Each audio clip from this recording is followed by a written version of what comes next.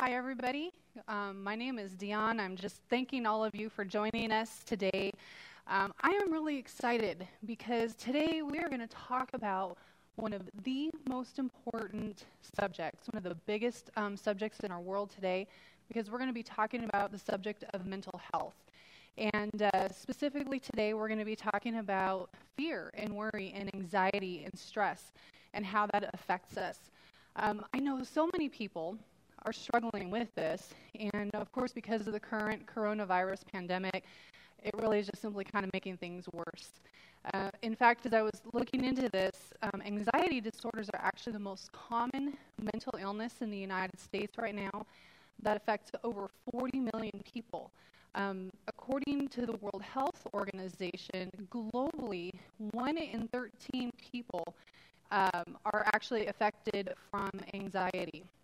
And to be clear, when we talk about anxiety and the kind of anxiety that we're looking at when it comes to the definition here is that it's a mental health disorder that is characterized by feelings of worry, feelings of anxiety or fear, things that are strong enough to interfere with a person's daily activities. And some of the symptoms can include stress that's out of proportion for the impact of the event, inability to set aside worry and restlessness. And so when we talk about anxiety, what they're mentioning will also include things like general anxiety disorder, social anxiety, things we know as phobias, obsessive compulsive disorder, and even panic attacks and post-traumatic stress disorder. So as a church, we really do feel that it is really important for us to actually address this issue, because fear in and of itself has evolved into its own pandemic that often leaves people feeling hopeless and defeated, and even inside the Christian church. And so even if you don't suffer with anxiety personally, chances are you know somebody who does. Maybe a husband, a wife, our children, our friends, our neighbors. And if you know them, you could probably also see that you've also recognized that it can radically affect a person's life. It changes their outlook on life. It changes how they approach work, how they approach relationships. It can even affect physical health and our relationship with God. And so today, when we look around and we see how many people are affected by this, we just have a tendency to notice that not only does this affect adults, but including children and teens, we just simply lack the skills and the ability. We haven't really learned how to endure the trials of life and how to be able to overcome fear and worry and stress. And so the world has kind of brought us to a place where we've been taught we're just supposed to be happy. We're supposed to be happy all the time, even for Christians. And so the pursuit of happiness has become the end goal rather than the pursuit of God and faithful obedience to God.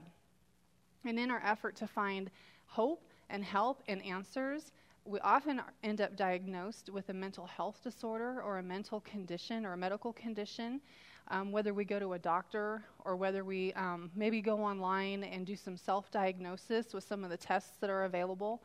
I do have to share this with you guys. I've kind of been sharing this because I found this incredibly interesting.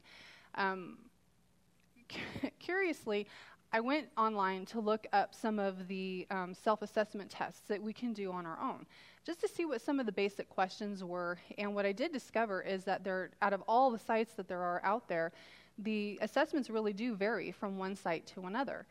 And so the questions can be pretty basic from, do you worry about getting a job done, or do you worry about finances, all the way to things as powerful as do you worry about dying, do you worry about, does life seem unreal to you? So I thought, well, you know what, I'm going to try one.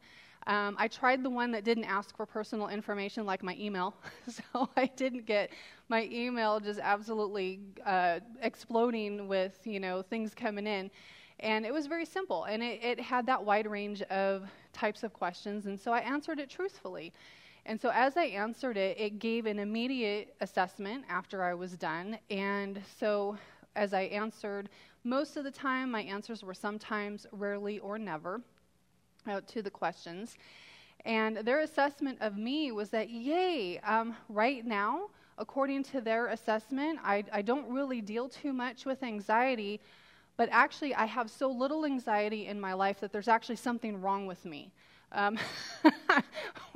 Which I found to be unique and interesting. They actually told me that because I had so little anxiety that I was detached and disconnected, and that I needed to re-engage with the people in my life and make them more important. So I thought that was kind of unique. There's not something wrong with you, but there's something wrong with you. So I don't know, I'm a little dead inside or something. But we've got all this at our disposal. And so when we do these things, we can end up being treated for a disease. Oftentimes, it's cited as a genetic or hereditary disorder, chemical imbalances in the brain, and sometimes even when we do go to a physician, the entire person and how we live our lives is not necessarily something that is taken into account. If we're prescribed medication, which clearly in some severe cases, honestly may be necessary to get started when anxiety is so crippling that a person may need a little extra help, but counseling should always be part of the process. And sometimes, I've talked to many people, when they go to the doctor, they may be prescribed medication, but the doctor doesn't always refer them to counseling and being able to figure out how to work through their problems and really get to the source. Now, of course, the challenge with medication is that as it relieves symptoms, a person may not follow through with counseling because now they feel better, and then we may miss the opportunity to find out really where the source of our problem is. Sadly, even inside the Christian church, it is often taught that churches and pastors are not equipped to deal with mental health, separating the spiritual life from the physical and the mental life. And, unfortunately, this can create some problems because what God tells us in His Word in 2 Timothy is that all Scripture is inspired by God. God gives us His Word, which is completely sufficient for all things. See, God created the mind and the body, so this is totally inside of His wheelhouse. His Word is sufficient. It's filled with instruction. It tells us what is wrong in our lives. It teaches us what is true, the kinds of changes that we need to make. So we've got all of this at our disposal to provide hope and healing for all matters of life. But if we have been trained to take our eyes off of God and to focus on ourselves, focus on our feelings, sadly, many people end up suffering and then just spiraling out of control. So today, we're going to spend some time understanding fear on a biblical level. Learning that fear actually does have a purpose. There's a difference between good fear and bad fear, and how we can have hope of overcoming anxiety by looking to God and His Word for peace. The good news is that we know that God knows that we're going to face these problems. The Bible actually addresses fear hundreds of times in both the Old and the New Testament. So we're also going to take a look at how to examine the common areas in our life, some other, like I said, in a holistic view, and start learning how to put practical biblical steps into place that can be used anytime we start to feel like fear and anxiety may become an issue. But first, we're gonna pause for just a second because we want to pray. And so, if you would just join me in prayer, please. Heavenly Father, thank you so much that you truly understand what we go through in this life. Lord, we thank you that we can look to you for wisdom. We can look to you for understanding, for hope, and for healing, and that you don't withhold anything from us to be able to go through life, to face the trials and the anxieties and the worries and the cares of this life, while we can still at the same time maintain faithfulness to you. We can have control over these. We can take what we learn and help others the same way. So thank you that you are with us right now as you just show us what you have to tell us as we learn something new. And it's in Jesus' name we pray. Amen. So as we begin, we want to really start with gaining that biblical understanding on the physical and the spiritual reality and truth about fear in and of itself. First of all, what I really want to do is just kind of actually level the playing field, because let's face it, fear is real. We know it's real. At some point, all of us in our lives have dealt with it on some level. Everyone is completely different. What we know, what the Bible tells us, is that there are temptations in our lives. We all are going to be tempted with days where we're high stress or high anxiety and fear, and all of these things really is no different than what anybody else deals with. But God is faithful. He will not allow us to the temptation to become more than what we can stand, but he always provides a way of escape so we can endure. And so with the biblical understanding of what fear is, we want to really kind of clarify what the Bible defines as fear and make sure we have a proper definition. And so the Bible, the way it defines fear is the Greek word where we come from, phobia. And so we're talking ranging from anywhere where it's timid, fearful, running away from something, all the way to the other side where it's really more of a reverential awe, or for God, to venerate, to obey out of reverential awe for him. Even with the words worry and anxious, it's to be troubled with cares, to look for something and promoting one's own interests, all the way down to concern, which is really more simple care, sometimes anxiety, but care about a person or a thing. The Apostle Paul describes in his own life the concern, the anxiety that he had for the churches, which is proper. Setting up the churches, he had care, he had concern for them to make sure that they were spiritually healthy and following God. But when we look at this, the fact is that there are real dangers in this world.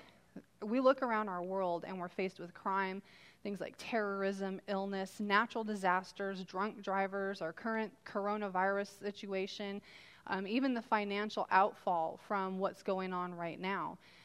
But individually, some people have experienced some horrendous things personally, either physical or sexual abuse. Some men and women have been on the battle lines in war. There's other forms of trauma that can really leave emotional scars for people. And although bad things have always been around, really since the beginning of time, this is nothing new. What's really interesting is our younger generation, especially those who were born just before and after 9/11, really have only known a world that's not only always in chaos, but it's uncertain. It's unpredictable, it's unsafe, and often, the media and the social media just simply doesn't help because they're constantly pumping out all the negative and what's going on. And so without the proper tools to deal with it, we just simply can be tempted to focus on the negative until it absolutely takes over our lives. And so with the biblical understanding of fear, not only is it real, but we also have to recognize that it is an incredible spiritual battle. See, what goes on in our minds and what goes on around us, remembering that we're not fighting against flesh and blood enemies, but against the evil rulers and authorities of the unseen world. There's this push and pull that's going on around us at all times, and it really can become a mental struggle. And so the mental health war will be fought and won in the heart as well as the mind. And apart from a real relationship with Christ, honestly, we're truly helpless to conquer this. But I do want to clarify one thing. Experiencing or struggling with anxiety and fear is not the thing that's going to keep us out of heaven. It's what we do with it. It's how we choose to respond to it. When we decide to let it run our lives, when we choose to not take care of our normal things, when we choose to sit in that moment and just even almost maybe wear it like a badge of honor, that's when we really start crossing that line, how we respond to it, to God, and to other people. A neat thing in this, I don't know, kind of in a weird way, I'm just a little weird this way. Even for Jesus Christ, fear is real for him too. In the Bible, we've got this incredible example that, Jesus was completely and fully human. And I realize that sometimes it can be almost difficult to really let that sink in the reality that it was. But right before Jesus went to the cross, we see these pictures in these verses where he had an emotional struggle. He had even a physical response to the incredible fear that he felt right before he went to the cross. And so in Hebrews 5, it says that while he was here on earth, just before he went to the cross, he offered prayers and pleadings with a loud cry and tears to his heavenly Father who could save him from death. And then, so we see this emotional response from him. And then again, even the physical manifestations, physiologically what can happen. In Luke 22, it shows that while he is praying and he's asking God to take away the cup of suffering, that he's going to have to do this. He knows he's going to have to do this. He says, but I want your will to be done, not mine. But then it goes on to say the more he prayed fervently, and the more he prayed, he was in such agony of spirit that his sweat fell to the ground like great drops of blood. Now, the research on this shows that this is actually a physiological response called hematidrosis. It's a rare condition that can be related to our body's fight or flight response. It seems to be brought on by extreme distress or fear, such as facing death or torture or severe ongoing abuse. And what happens inside of the body is these tiny little blood vessels in the skin break open, and then the blood inside kind of gets squeezed out through the sweat glands. So this is a very real, well-documented type of condition. You can go online, just Google sweating blood, and you can bring that up. And so here we have this incredible example that although Jesus was the Son of God with all power and all authority, he was still fully human. He experienced the same things that we do, but our example is how he responded to fear and anxiety, which is not my will, but yours. Submitting to God's sovereign will, no matter what the path, knowing that he has a plan far greater than anything that we can comprehend, even in our own life. This is not a subject that is outside of the realm of understanding for me. I'm going to freely admit today has probably been one of the more stressful days I've had in a while. But actually, I'm keenly acquainted with fear and anxiety.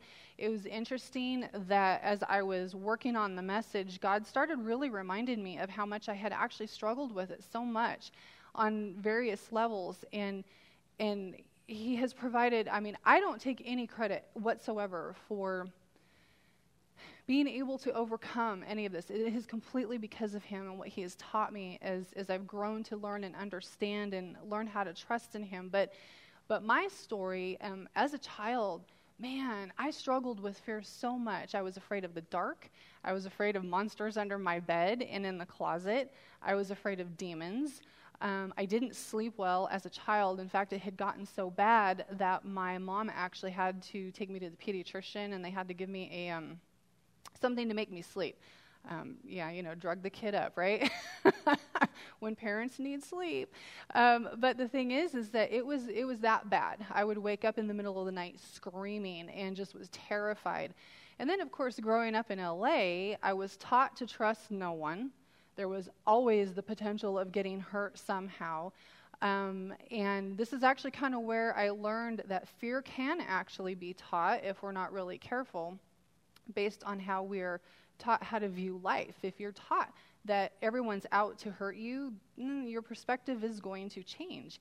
But see, this stayed with me long into my young adult life. And then after my husband and I got married, and our daughter Caitlin was born, we discovered she had disabilities.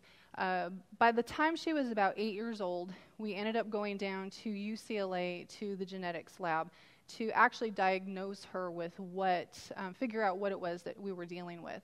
And so when she was diagnosed with what's called diploid triploid mosaicism, it's just a very complicated word to say general disabilities, mental and physical, the geneticist told me something that was where I realized I had an issue. The geneticist told us that she would actually need to be on birth control because she would have the same normal sexual tendencies as any other adult. So, after Perry and I got into the car and we were headed home, I had a full-on panic attack. The entire 3-hour ride home. I was hyperventilating. I wanted to cry, but tears would not come out of my eyes. We were talking about it, and my mind was just going crazy, visualizing, how am I going to do this? How, because it's like, it was almost like he stated it like we would not have any control over this. She was going to be out doing crazy things, and it just freaked me out. And so that I had a physiological response to it. It hit me out of the blue. It was strange to me. I'd never had this happen before, and so I couldn't make it stop. I didn't know what to do. And the more I focused on what he had said, and the more I focused on what was happening to me, the worse it got. But Perry and I were new believers, and just, getting started here at Crossroads, and I was talking to God, I'm praying in my mind. I'm like, Lord, what are we going to do? What are we going to do? What are we going to do? And so what ended up happening really was something that I would say probably nothing short of miraculous. That still small voice, just kind of a thought, came into my head that made me realize I didn't have to believe the doctor. First of all, Caitlin was 8, so we had time to kind of figure out a game plan. And the truth was that God was in control. The doctor was not. The doctor, although very well-meaning, he's doing what he's trying to do. I'm not saying anything against him in any way, but he was giving me information based on his education, based on what he knew of how these things work. He was basing it on that, not God. And so that day, a lot of what the doctor told us, what we could expect about her future, some he was right about, much he wasn't. I cannot tell you, this is not an issue for us. Praise God. And believe me, I prayed about it, and I'm like, Lord, I don't know, I can't tell you what to do, but could you just make sure this never happens? And praise God, it's been fine. But the thing is that it wasn't that he was a bad doctor. He just was not God. And that's when I learned that Caitlin was going to be who God wanted her to be in every respect. But that whole process of focusing on what was negative and then turning my thoughts to, and listening for God's voice to tell me and trusting in him was the lesson. And it's a lesson that I still am learning to this day. When there's real reasons to worry, but the path and the outcome are outside of my control, and I start to stress, I have to remind myself, I got to get out of my head. I have to remind myself how faithful God is, how he has guided and protected us in the past, and know that he will now. One of our more recent ones that I'm just still blown away is the earthquakes last year. You just look around and how much God had protected us. And so when we have loving little reminders like we did last Sunday, that they're still there, I have to roll back in my head, we're okay. God's going to take care of us. So this is the biblical understanding of truth, and a little bit of my journey that I'm sharing with you, and everything that we're going to talk about today is what God has taught me, and I'm just thrilled to be able to share this with all of you. The neat thing, too, is that, in God's amazing design of each one of us, the truth is that fear actually has a purpose. It is really something that is good for us. He has put it inside of us, the physical mechanisms to keep us safe, physically and in other ways. The way we were designed, we have what's called a fight or flight response. Whatever you may call it, some people may want to call it a healthy fear. It keeps us safe. I have an incredibly healthy fear of scorpions. They're just ugly. I really see no purpose in them, but and any bug that I call an out-of-control bug, which means you don't know which direction they're going to go when they take off flying, because if it lands on my face, you just don't. It's going to be ugly, and it's bad. So, but this fear is meant to keep us. This fear is meant to keep us from harm. So hopefully, in our minds, we know that the fear of getting run over by a car keeps us from walking in front of one. Fear of going to jail keeps us from robbing a bank, hopefully. Preparing for the future, looking at our world and how unstable it is right now, and especially for Christians, because we've got in God's Word how he actually, how he tells us what the end times are going to be like. It's meant to motivate us to do the right thing. prepare with food, money, emergency supplies, understand the need. And in fact, we're told that God says that a prudent person foresees danger and takes precautions. The simpleton goes on blindly and suffers the consequences. And so it's there because it motivates us to do the right thing. But not only does it do the right thing by providing for us our physical safety, but our spiritual safety.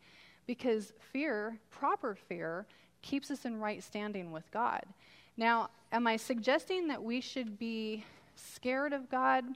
In a sense, yes, but not the way the world teaches. God is not a big bad guy who's out to get everyone, but he does hold our eternal future in his hands. God is sovereign. He is all-powerful. He is eternal. He is holy. He is just. And truly understanding this really is the foundation of knowledge and wisdom. We are not to be afraid of those who want to harm us, either physically, emotionally, or any other way. It's like that's not our fear, but because they can't touch our soul. But we do need to fear or have awe, a respect, that knowledge that God has our soul in his hands. We need to fear only him who can destroy both soul and body in hell. And again, that is the foundation, as we see in Proverbs, of true knowledge. This should motivate us towards God, not out of, I don't want to go to hell, but really out of love. In 1 John 4:18, we're told that no such love has no fear, because perfect love expels all fear. If we are fearful, we have not experienced his perfect love. And really what this is saying is that perfect love comes from salvation in Christ. When we are secure in our eternity, when we know that we follow him faithfully to the best of our ability, we have that confidence. We have security there. And it compels us to love, obey, and serve him out of a grateful heart and reverential awe or fear of the Lord.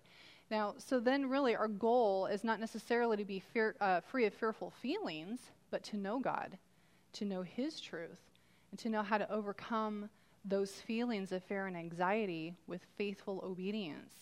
Because whether we like it or not, fear, stress, worry, anxiety, they're all a part of life. It doesn't have to stop us. It didn't stop Jesus from willingly sacrificing his life in a terrifyingly brutal way. So you and I can have the power of the Holy Spirit to control fear in our lives when we have that relationship with him. Now, there's a line sometimes that we can cross, and I think it's very important that we need to understand this, because even knowing that fear is normal, what we're talking about is normal, and it will always be a part of life, there can be that moment where we cross the line, and fear keeps us from either being fruitful Christians or actually becomes a sin in itself.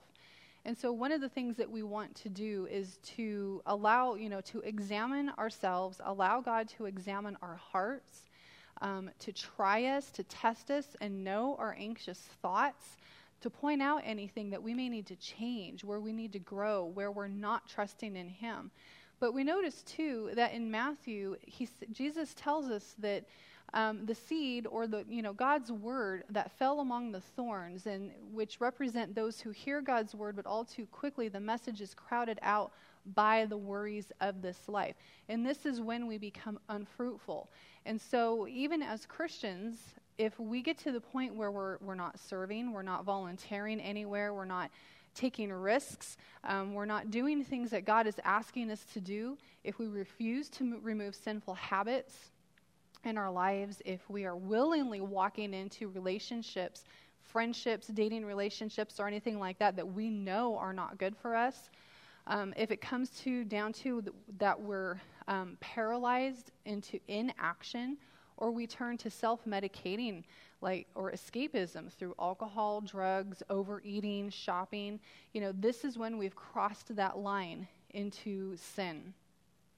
Sometimes social anxiety even can quickly turn into sin when our desire for self-preservation outweighs our desire to serve and glorify God. So in a nutshell, we've seen that there's a lot about this that we can learn from what the scriptures tell us, and that this is nothing new. This is something that's been around for a while, and a lot of us experience and wrestle with this in various levels. So for the remainder of our time, we really want to spend time on how do we deal with this? What are we supposed to be doing? We're going to take a look at a holistic self-evaluation and learning how to apply as we are seeking God's peace and joy. We're going to be looking at God's path for healing and the way to conquer feelings of fear and anxiety. And this is applicable for adults. We, as parents, we can use it with our kids. Last week, Bill introduced this graphic, the holistic health, which is really these pillars here, the physical, mental, relationships, finances, work, and family. This is throughout the series. We're going to continue seeing this because these are the areas that we are always going to want to really thoroughly investigate when we are struggling with emotional health things, whether it's anger or depression or anything else, because this is where a lot of times we don't realize that there's something going on inside of us in other areas that are contributing factors to our mental health. And so the remainder of our time, we're going to actually talk about practical application. If fear, worry, anxiety, and stress are controlling our lives, then putting into place a biblical checklist or maybe almost even a formula, so to speak, to consistently work on is key. And we're doing this based on a portion of Scripture that we often refer to as kind of like the mental health chapter in the Bible. It comes out of Philippians chapter 4, and it is verses 6 through 9. We're going to take a look at that in its entirety, and then we're going to break it down. So the Apostle Paul does us this great favor of helping us out by giving us something to work with. We already know that the Bible is God's word. It is inspired by him, and it's useful to teach us in all things, and especially in this area. So Paul encourages us. He says, don't worry about anything. Instead, pray about everything. Tell God what you need. Tell God what you need and thank him for all that he has done. Then you will experience God's peace, which exceeds anything that we can understand. And his peace will guard your hearts and minds as you live in Christ Jesus. And now, dear brothers and sisters, one final thing. Fix your thoughts on what is true and honorable and right and pure and lovely and admirable. Think about things that are excellent and worthy of praise. Keep putting into practice all that you learned and received from me and everything you heard from me and saw me doing. Then the God of peace will be with you. And so we're going to break that down a little bit. And if you remember, we talked about the spiritual battle of all of this, and that it's fought and won in the heart and the mind. And the heart is the relationship, the salvation aspect of making sure that we're in right relationship with God. And then the mental aspect of it is taking a look at what Paul tells us in Philippians. So as we look at what's going on in our lives, we're going to take a look at this. As we're faced with a danger, whether it be real or perceived, he tells us don't worry about anything. You might think, yeah, easier said than done. Yes, I know. There are going to be times in life when we have every reason to be afraid. So I'm going to ask you, what is it that worries you the most? What is it that you're afraid of? Is it personal safety, or is it safety for kids, family, you're in your family? Do you fear death? Maybe you've got a big project coming up at work, and maybe you have a fear of failure, or in a relationship you have fear of rejection, saying or doing the wrong thing, or maybe financial worries, getting the bills paid, especially right now, because I know so many people are struggling with work right now. So Paul tells us don't worry about anything, but what he's really saying doesn't mean, you're silly if you're feeling, if you're afraid of all of this. What he's really saying is just don't focus on it. Give your cares to God. Go to him, the one who can do something about it. See, part of the temptation and spiritual battle is that we tend to focus on the negative. We start formulating scenarios in our minds with details of possible but likely unrealistic outcomes. And I will say, as hard as this may be to hear, that is a choice. I know, because I'm a professional.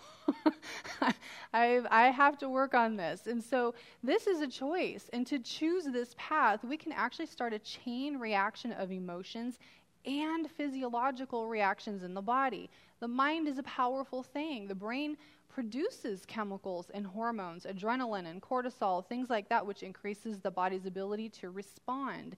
This is that fight or flight situation. Our heart rate can increase. We can start hyperventilating, sweating. We get dry mouth. We start shaking. All kinds of things can happen. And so when we've got a perceived danger or a real danger, this is kind of what can happen. But what we are told is that we have not been given a spirit of fear and timidity, but of power and of love and of self-discipline. And that we need to remember that to know what to do and not do it is actually a sin. And this is where we come to a point of actual biblical practice. See, as Christians, God has given us the Holy Spirit. Keep in mind the idea of self-discipline from the Timothy verse. God gives us his Holy Spirit. When we have a relationship with him, he gives us the ability to do what is needed in all circumstances. God is not going to tell us to do something or encourage us to do this without giving us the ability to do it. And so much of the hope and healing that we have with mental health issues comes from the practice of self-discipline. Christians, we know our eternal future. That may be secure, but we don't have any crystal balls. We don't know how things are going to turn out all the time. So we absolutely must walk in faith based on trusting God. So what are we required to do? What are we accountable for? What we're accountable for is to be faithful in our daily life, in all areas. We don't have to worry about the results. God's going to take care of that. What he wants us to do is faithfully obey in spite of how we feel, regardless of the circumstances. And it's honestly extremely rare that a person dealing with anxiety is incapable physically of accomplishing daily tasks. Most of the time we have the capability of doing it. It's just that we don't feel like doing it. And that's really where we kind of cross that line too. So it's not necessarily an inability of doing what we know we need to, dishes, going to work, taking a shower, things like that, reading our Bible, practicing godly love. But it's usually a choice based on feelings. And so in this, with our biblical practice, what we need to do, because remember it says it is a sin to know what you ought to do, but not do it. We need to commit to change. Control what you can. What can we control? Well, a lot of things actually. How we eat, how we sleep, the things that we look at, all kinds of stuff. Control what we can, change what we know we can or should change. I can't say I'm ashamed to say this, but we were watching Disney's Frozen 2 the other day. And honestly enough, out of the blue came this really great quote that actually fit for the message. It says, "When one can see no future at all one can do is the next right thing." And oddly enough, that's actually really good advice. We need to make right choices and do the right thing, because that is what God holds us accountable for. So when we're talking about changing what we can, and we remember back to the holistic temple, the holistic slide where all the different areas, is taking a look at few of the things that we know can contribute to problems with anxiety. Our physical life, our relational life, our financial life. And often there are other contributing factors to our mental health. Often, sadly, our fears and worries are self-induced in many ways. Our diet, our exercise, and sleep habits. If we are drinking too much caffeine, nicotine, alcohol, sugar, drugs, we're going to maybe feel anxious or agitated. Exercise has been proven to boost mood-elevating hormones in the body. Even some medications for things like asthma, steroids like prednisone, some cold medications can often cause feelings of agitation and nervousness and anxiety. And even some medical conditions like Parkinson's disease, thyroid disease, certain vitamin deficiencies can all contribute as well. So just kind of taking a look and examining how we're taking care of our bodies. What are we, are we staying up late at night, binge watching Game of Thrones or something that we shouldn't be watching, just keeping things like that in mind. So that's kind of the physical aspect of it. When it comes to the next portion of the verse, we're talking about the instead portion, or the relationships. Yeah, instead portion. Inside of our relationships, just knowing that we can't control people, but we can control our part in relationships. So as we take a look at the relationships around us, if we're experiencing incredible anxiety inside of any of our relationships, is there something that we are doing? How are we investing inside of it? What is our attitude and our behavior? And really just taking a look at who we're spending time with and how they actually invest and impact us. Romans 12 tells us that we're to do all that we can to live in peace with everyone. So again, it's a matter of making sure, knowing that we're doing the right thing. Control what we can control. I can control how I behave. I can't control how anyone else does as much as I would love to. I haven't yet figured that one out. But I know that God tells us we can be at peace with people as much as it is possible with us. Don't be fooled. This is great for kids. Don't be fooled by those who say such things. Bad company corrupts good character. Oh my goodness. Checking out who we're hanging out with. A lot of us have that person in our life who is the negative Nelly, the downer, the person who, every time you walk away from spending time with them, you just feel like you want to go cry in the corner or something. We may need to limit our time with them, at least until we're spiritually strong enough maybe that we can help them out a little bit.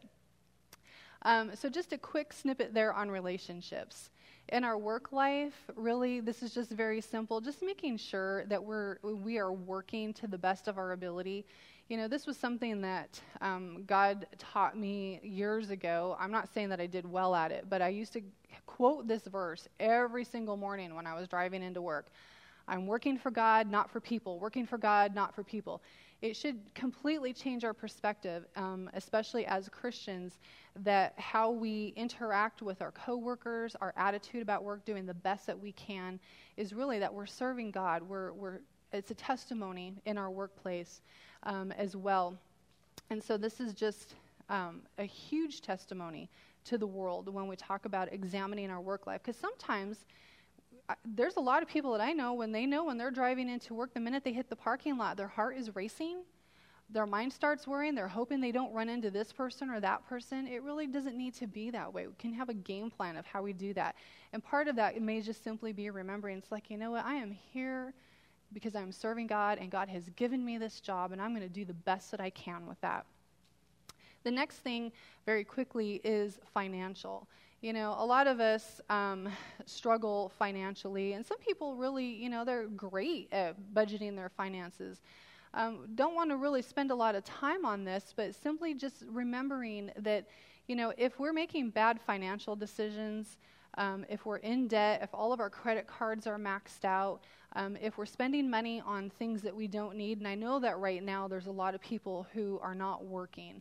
Even more important to be able to kind of sit down and do a budget. Looking at that, are we giving are we tithing? Are we contributing to God's work elsewhere, or whatever the case may be? God is very clear about how He wants us to handle our finances. And not only that, but we also see that Jesus tells us that we're not to worry about what we're going to have for dinner, where we're going to get a next meal, what we're going to be wearing, our clothing, and these things. It says that when we focus on this, when our sole goal is just constantly concerned about the financial issues, it says that those are the things that dominate the thoughts of unbelievers. And it's not that believers don't worry about finances, it's just that it's the attitude behind that intense focus is, I'm worried about taking care of myself. I'm not placing my trust in God. And Jesus is just reminding us that if we seek the kingdom of God first, if our first and foremost goal is working on our relationship with Him and living righteously before God, He will supply our needs. He knows what we need, and He's going to take care of that. And so then at that point, when we know that we are doing what we can and doing what we know that we should to the best of our ability in each area, we can know that we are pleasing God, which brings a sense of peace in our heart, regardless of the circumstances that are going on around us. So as we finish that part, we go into the next section of the Philippians 4 scripture, where we talk about praying with thanksgiving. We can tell God and ask him for what we need. But instead of constantly begging him for help and worrying that he's going to show up and do what we need him to do, we need to make our needs known, but thank him that he will.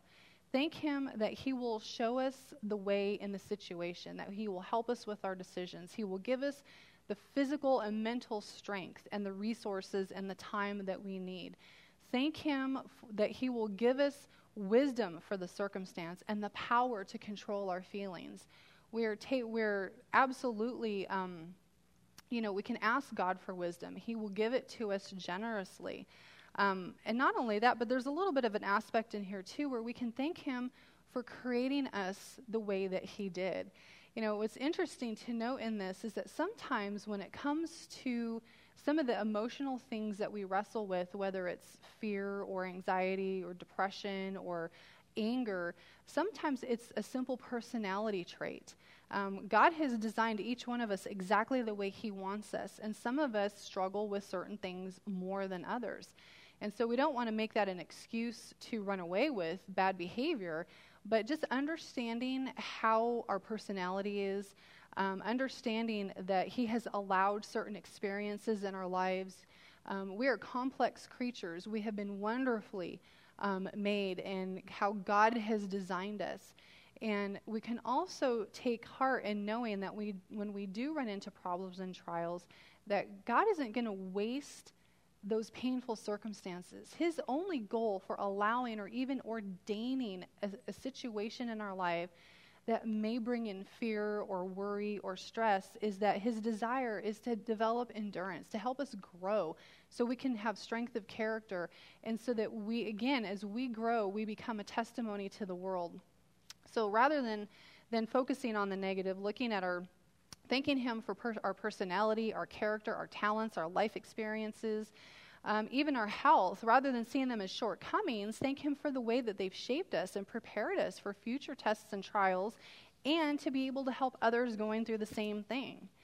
And so now we come to the point of where the section of Scripture says that we're to think about things that are excellent and worthy of praise. And this is more about the mental portion of it. It takes intentional practice to focus on the right things. And like I've mentioned before, I have to work on this all the time. It's very easy for me to get inside of my head and start having conversations and playing scenarios in the what-if game. And so I have to do all of this stuff constantly, constant evaluation. This is really a mental shift that is meant to redirect our thoughts towards what is true about God and his work rather than what is wrong. But our main motivation for doing this is not just to help ourselves, but to also not sin in our thought life against God. Jesus in Matthew tells us that our eye is like a lamp that provides light for our body. When our eye is healthy, our whole body is filled with light. But when our eye is unhealthy, our whole body is filled with darkness. And this really comes with the lamp is, what do we look at? What we look at exposes us to things that can have drastic effects. And so when we're talking about fixing our thoughts and focusing intently, the question is what do you focus intently on? Are you focusing on the problems, real problems, perceived problems? Are you focusing on the feelings themselves? Think about even what you watch on TV. Especially right now, a lot of us are at home a lot more. How many hours are we putting in watching television and social media? I'm hearing stories about people who are doing nothing but Netflix and chilling right now, and actually, oddly enough, they're losing sleep. Not necessarily because they're staying up late, but just because of the effect that it's having. They've already done studies that show that screen time affects sleep cycles. But when we're talking about even things like cyberbullying, one of the common factors is for kids, if they're being bullied online, they keep going back to it, they go back to it, they go back to it. Hide the posts, unfriend them, delete it from the computer, just get rid of it. Here's an interesting little tidbit. I went online to find the social media anxiety connection. They're doing a lot of studies right now. In fact, the link that I went to is www.sciencedirect.com. They have a science article in there, and I can put this on our website because I forgot to put this up.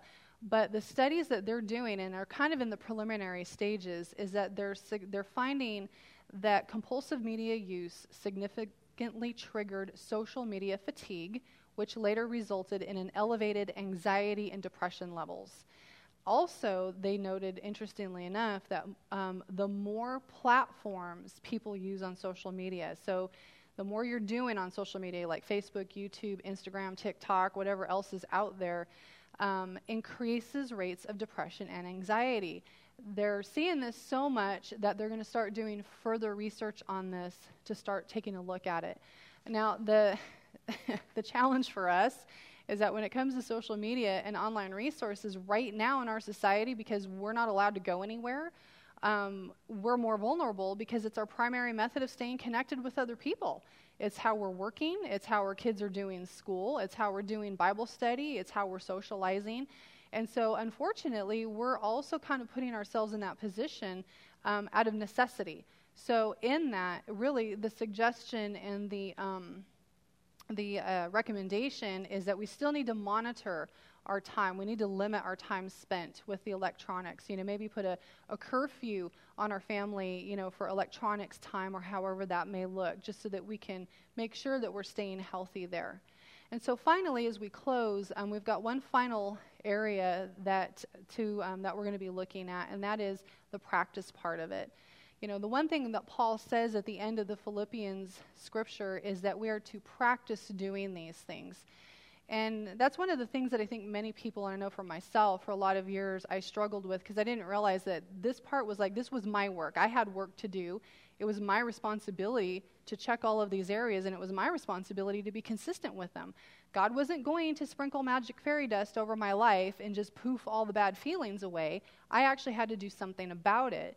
And so it's called practice. And so it says to keep putting into practice the things that we've learned and received, everything we heard from him, saw him doing, then the God of peace will be with us. And so Jesus tells us that he gives us his peace. His peace isn't hinged upon circumstances. We already know that. When he was sweating drops of blood in the garden, although he was having an emotional and physiological response, he still had peace. He still had joy because he was looking past the circumstance to the eternal outcome. He was going back to heaven. He was also giving every single one of us an opportunity to be able to do the same. And really, that's where our source of peace is so much more important. So he tells us, he leaves us with a gift, peace of mind and heart. And the peace that he gives is a gift that the world can't give, because the world doesn't understand godly peace. The world tells us that peace comes through having enough money, looking the right way, having the right kind of friends, the right kind of cars, and whatever the circumstances. That's worldly peace, and that's not what Jesus is talking about. So he says, don't be troubled or afraid. We have the peace that only he can give. And he tells us this so that we can have that peace in him, because he tells us right here, we will have many trials and sorrows. Don't be surprised, people. Life is hard. But he says we can take heart because he has overcome the world, and the power that rose him from the grave is in us. And so we need to understand that God can give us the ability to do this. And practice, again, is the key. This is not a directive to pray and wait around hoping for change. Change comes with action, and it's our actions of doing what we know God wants us to do every single day. And this is actually a response to a loving God who offers hope and peace, not a manipulation tactic like, God, I did all the right things, now you got to give me all the good stuff. It doesn't work that way. it's because he has done for us what he has done. This is not about depending on ourselves. And so we got to go back now to what we're talking about, merging the mental, physical, and spiritual nature of our lives, because he is God of all of it. And over time, as we practice serving God, as we practice serving our others, demonstrating biblical love, diligently working, making a financial budget, working on our health, maintaining our devotional life, spending quality time with God each day, as we do this, we will discover that the feelings will change. Then the God of peace will be with us. And just so that you folks know, we are here to help. We want to make sure you understand that I know that maybe we can't meet here at the church, but we are just a phone call away. We've got the text phone. In fact, we'll be showing that, but the number is 760-301-4840. You are free to call or text on that phone, and we would be more than happy to talk to you guys if you're struggling with anyone or have someone that you love that you know who is. Would you please join me in prayer? Heavenly Father, we just thank you again so much that you give us hope and promise in an area that can be so debilitating for so many people. Lord, thank you that you give us what we need to love you and to follow you and to serve you, that you don't leave us alone, that you are with us always, and that we can trust in you, especially in the face of what's going on in our world today. And it's in Jesus' name we pray. Amen.